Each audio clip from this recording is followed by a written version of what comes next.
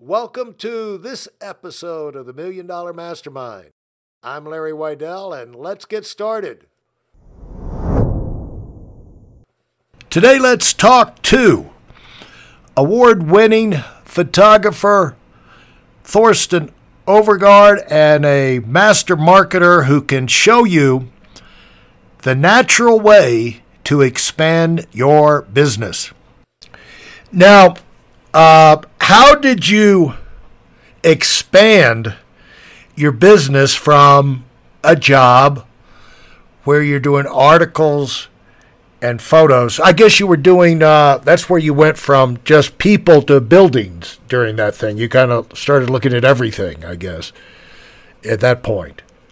Yeah, I mean, you could say a photography style. Yeah, sometimes people ask, what is your style of photography? And I will tell them it's people and atmosphere. It's just an answer to please them. I mean, fundamentally, a style of photography is not about if it's travel or people or celebrities or fashion. It's about your look. And it's kind of like the interesting thing is like you walk around with a camera and you feel like taking a photo of something. And that is basically your style. Whenever you stop to take a photograph, the way you want to do it, that is what defines your style. And later on, I would have people say like they would say I can always recognize one of your photographs. It doesn't matter what lens or anything. I can always recognize it. And I was a little bit startled. So I would look at my own photos and look at them like, what do they mean? They can recognize it. And I get it more and more because I can also see with other photographers or writers or whatever that I can recognize their style. And it's not about the subject or which country or if it's color, black and white or anything or what camera they used. It's what they see and how they communicate it. That's the style. Well, I guess it's related to the fact that, when, I don't know if you're this way, but when I hear my own voice on a recording, it's like, that doesn't sound like me. And everyone else says, yes, it does. Like you can't hear how your own voice sounds, And maybe that's like you can't notice your own style. It's just like that's your fingerprint. It's just you being you. So these things.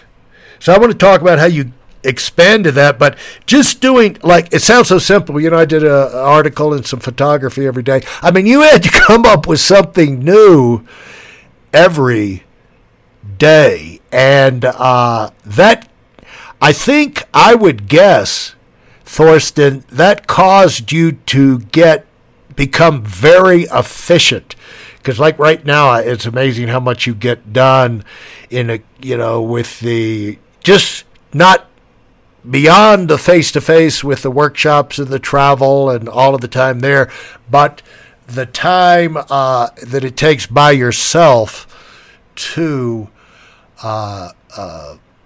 write and process your photos and put them down in a format on the internet or for your ebooks. You get a lot done. And was that where you got really effective at doing that? Because there's no shortcuts at developing those skills. It was almost like you were trained from that job to do what you're doing today. Yeah, I mean, I believe if you have a strong purpose, I mean, if you are doing what you really want to do and you have passion about it, then you can be very effective. You're not going to get up in the morning and doubt what you should do today. You know already what you want to do, and you have this purpose that you want to do this thing. And then, of course, you have to be organized. I mean, people have this idea that if you're an artist, you should be disorganized. You should just. And I don't believe in that, because the valuable product of being organized is freedom. So that means you don't have to look around for where things are or wonder how to do something. You already know everything is ready, and you can say when you put down the camera after the day, you put the battery in the charger, you empty the SD card into the computer, and it's organized. So next day the camera is ready to photograph again, and that's just a little bit of being organized. And I mean, I have the same when like anything I write, I have systems of writing things and putting all my content, pictures and text and everything, so I can easily put it into use. But I think fundamentally it's like yeah, of course, I mean, you have to train some skills, but it's fundamentally like it's the purpose. And then as an artist, you have to get rid of this idea that you have to be disorganized or on drugs or something. Like you, as an artist, you should not watch television. You shouldn't do drugs. You shouldn't get drunk or anything. You just focus on your art and be as clear in the mind as possible, and spread it out wide. That's the that's how you should do it. And I mean, I know one thing is like I have. Even when I did advertising, I would do copywriting, I would do design, I would do the sales, I would hire and fire people, and accounting. I knew how to do everything because I don't know. I wanted to know that. Some people have this idea that if they get a manager and they get a PR and they get a PA and they get all this, then they can perform the art. But that's not going to happen. Like somebody has to start it, somebody has to produce the content, and that's you. So you just better get going with it. And if there's something you don't know, like if you don't know how to post to Instagram, you better find out how to post to Instagram. Or you don't know how to do email marketing or operate a computer or something, like, then get going with it, It's like if you're a painter, you have to know about paint and surfaces, how to paint something so it stays there, just looks nice in 100 years also. But if using a computer is part of it, you have to learn how to use the computer. You should be just as good at using a computer as you are and in painting techniques, but the fundament for it all is purpose. And you can say, I mean, I love traveling around the world, and I know that if I worked for Microsoft and they told me you have to stay in this Best Western something hotel or something, and you have to eat here and you have to be at this place 9 o'clock in this hotel and show this PowerPoint that we prepared, I mean, I would die after a week, But that's not my life. My life is like, I say, no, I want to go to Tokyo in November. And then I also want to go to Vietnam. I haven't been in Vietnam, so I'll go to Vietnam. I also want to do a workshop in Iceland because I want to see Iceland. So that's what drives me. And then you can say that's the first thing is like, no, I want to go to Iceland. Second part is the business plan. Can I get people to go to Iceland with me? And right now I'm in a phase of my life where I can say, well, I'm going to go to Iceland no matter what. If people are going to follow me and do a workshop, I'll do a workshop. If you have a look at Iceland and see what's happening in Iceland, because that's what I feel like doing. And there must be a reason why I want to go to Iceland. And if I know, then I will know after, why did I go to Iceland? That maybe there were some photos I had to take, or there was some inspiration I had to get from there that would lead me to my next step, that it would be a book or exhibition or something, Or I would go to Iceland and find out that was not fun. I'm never going to go to Iceland again. Then I know I don't have to waste my time in Iceland. So that's kind of how I operate. So everything is like, it's driven by what do I want to do? What do I feel is in?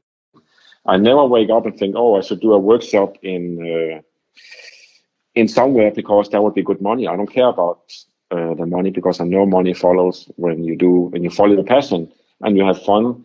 People want to be with you and be part of that, so they're going to pay for it. It's not a problem. You don't have to worry about that. Of course, you're not worried about it. You can optimize the business part of it later and see how can you upsell, how can you sell packages, how can you do this, how can you sell things again you already did, and so on. But that shouldn't be the first thought, how you can make money on it. The first thought should be like, how can I make a valuable contribution and have fun doing it, and make something that is worthwhile, and hopefully it stays for 500 years. And people are going to have fun with it for the next 500 years, that would be the ideal. So, yeah, so that's the thinking. Now I want to tell you something on my own experience that relates to that idea that you've got to decide what you want to do and be willing to go do it if people want to go with you or not, or they want to believe in you, they want to support you, if they want to encourage you, if they want to get involved.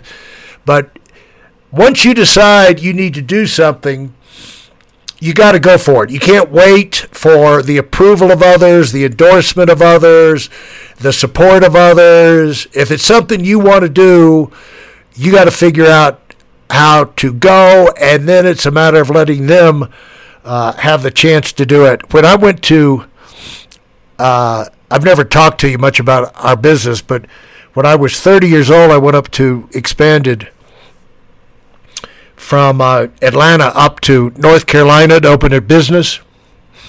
And, the idea was to recruit and train and open offices. And so the first year, my goal was 200 recruits, but I only wound up with 56. But I had, 2, 3, 4 key people, and then about 17 stragglers. And at the first of the year, I'd gotten a game plan. A friend of mine in Houston had recruited 1,800 the year before, and I figured out how he had done it.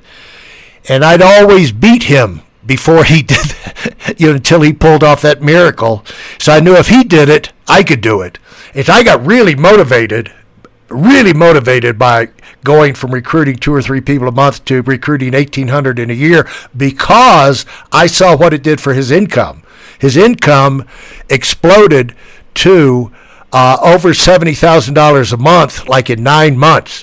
So I figured if I can recruit 1,800 people like he did, I can make, a year from now, I could be making $80,000 a month, $1 million a year.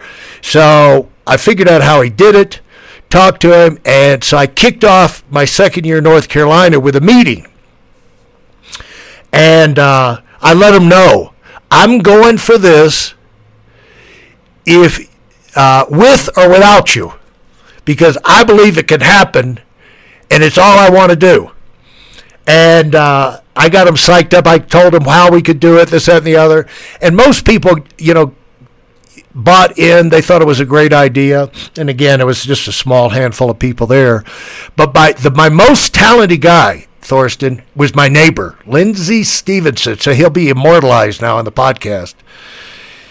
And he was the single most talented person I've ever met for our business in terms of communication skills, charisma, this, that, and the other. And after the meeting was over, he got in my face, smoking a cigarette, blowing smoke in my face, and just kind of laughing. He said, "Larry, you're never going to recruit 1,800 people. What are you talking about? Did you lose your mind?" And this is my best person. And I said to myself, I just kind of smiled and walked away. I said, "You are dead to me. Watch what happens." I didn't say it out loud, but that's what I said to myself. And we wound up recruiting 1,800, 7,500 the year after that, and then 15,000 the year after that, At that time, he was right. All logic was against, but you made a very good point there a few minutes ago about you've got to take a stand in your life for what you want to do, or people say, how can I stand out? How can I be not just another face in the crowd? Well, you got to stand up. And I know that's what you can relate to, because on your website, Thorsten Overgaard website, you have an article about, if you want to be an artist, be an artist. People don't have the right to to tell you you can't do that. And you've got to get to that point where, like, if you want to be a photographer, you've got to get where you can say, I'm a photographer, I'm an artist, or I'm a writer, or I'm a comedian, or I'm a whatever it is. You've got to be able to at least say that, speak it into existence, and then get started pursuing it if that's what your passion is. And that's a big part of what I see you do for people, is get them inspired about what they really want to be inspired about. Yeah, that's what I learned over the years, because when I started teaching photography, well, I basically started because people asked me, can you tell me what camera to buy or how to use the one I have? So I thought, okay, how can I formalize this? So that's how I started doing workshops. And my workshops to begin with was just 2 evenings of theory, where I would tell people everything you need to know about photography, which is basically like, what is the buttons in the camera, the aperture and the lens, and what is what, and what's the history of it, how does film work. And that was tough workshop for people, because it was so much theory. And then it went in 2 directions. One was that people asked, can we go out and take some photos also? So I added that we would take photos in the workshop. And also I would have people ask in other places than Denmark. They would say, like, hey, can you come and teach in New York? Can you come and teach in Los Angeles? And that's how I started traveling. To begin with, it was just like, oh, that's cool. I can do this in New York, and I can get paid for the flight ticket. But then, of course, as it got like worldwide, then it wasn't enough that you just pay for the flight ticket. And it's like, it's a job, and it's a business. And then the workshop added like more photography, but also I realized when people had a digital camera that they would take photographs, but they didn't do anything with the photograph. And because the definition of a photograph is someone who makes photographs. So if you just take photos and you don't edit them and do something with them, then you're not really doing it right. So we added also that you had to learn to organize and edit your photographs.